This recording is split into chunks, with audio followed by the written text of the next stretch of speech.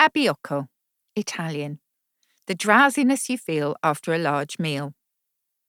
The long, delicious lunch is over and the lively conversation slows to a gentle, lazy pace. You're full and happy and entirely comfortable. So comfortable, in fact, that your eyelids are beginning to droop. This is abbiocco, an Italian word that is defined variously as postprandial lethargy, a general afternoon drowsiness, or as far venire l'abbiocco, to make someone sleepy. The most common usage is for what we might today call a food coma. The term is an etymological relation of another Italian word, chioccia, used of a broody hen that sits snugly upon her nest. However you use it, abbiocco is all about the lolling head of a human as they try in vain to resist the seductive pull of sleep. Abdabs, the horrors. Abdabs usually come in the screaming variety. First recorded as habdabs in the anxious 1940s, the word articulates a state of extreme agitation or horror. Its origins may lie in its sound, which is suggestive of the spluttering, wobbly speech of someone caught up in an acute abdabs attack. For a time in the 1960s, the expression, "don't come the old abdabs with me," was a warning against trying to pull the wool over someone's eyes.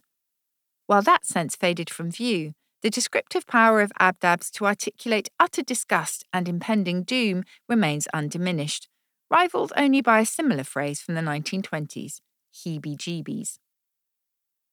Abhorrence, loathing and revulsion. From its first entrance into English in the early 15th century, abhor has been freighted with repugnance. Its root lies in the body's physical reaction to something frightening or repulsive. In Latin, horrere meant to bristle or shudder to the extent that the hairs on your body stood on end, a process technically known as horripilation or piloerection. Put another way, all such horrid, horrible, and abhorrent emotions will give you goosebumps, a none too pleasant nod to the pimply skin of a plucked goose.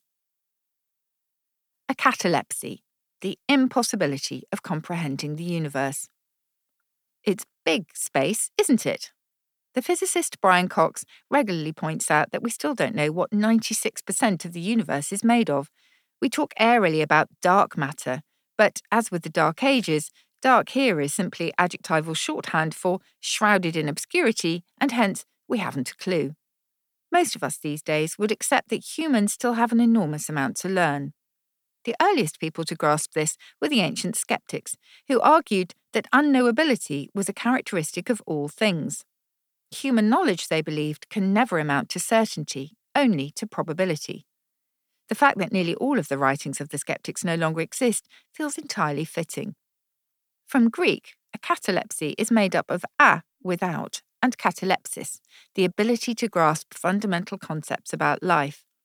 In reality, life offers both a catalepsy and catalepsis. Perhaps in the end it was Socrates who got it right when he said, "The only true wisdom is in knowing you know nothing."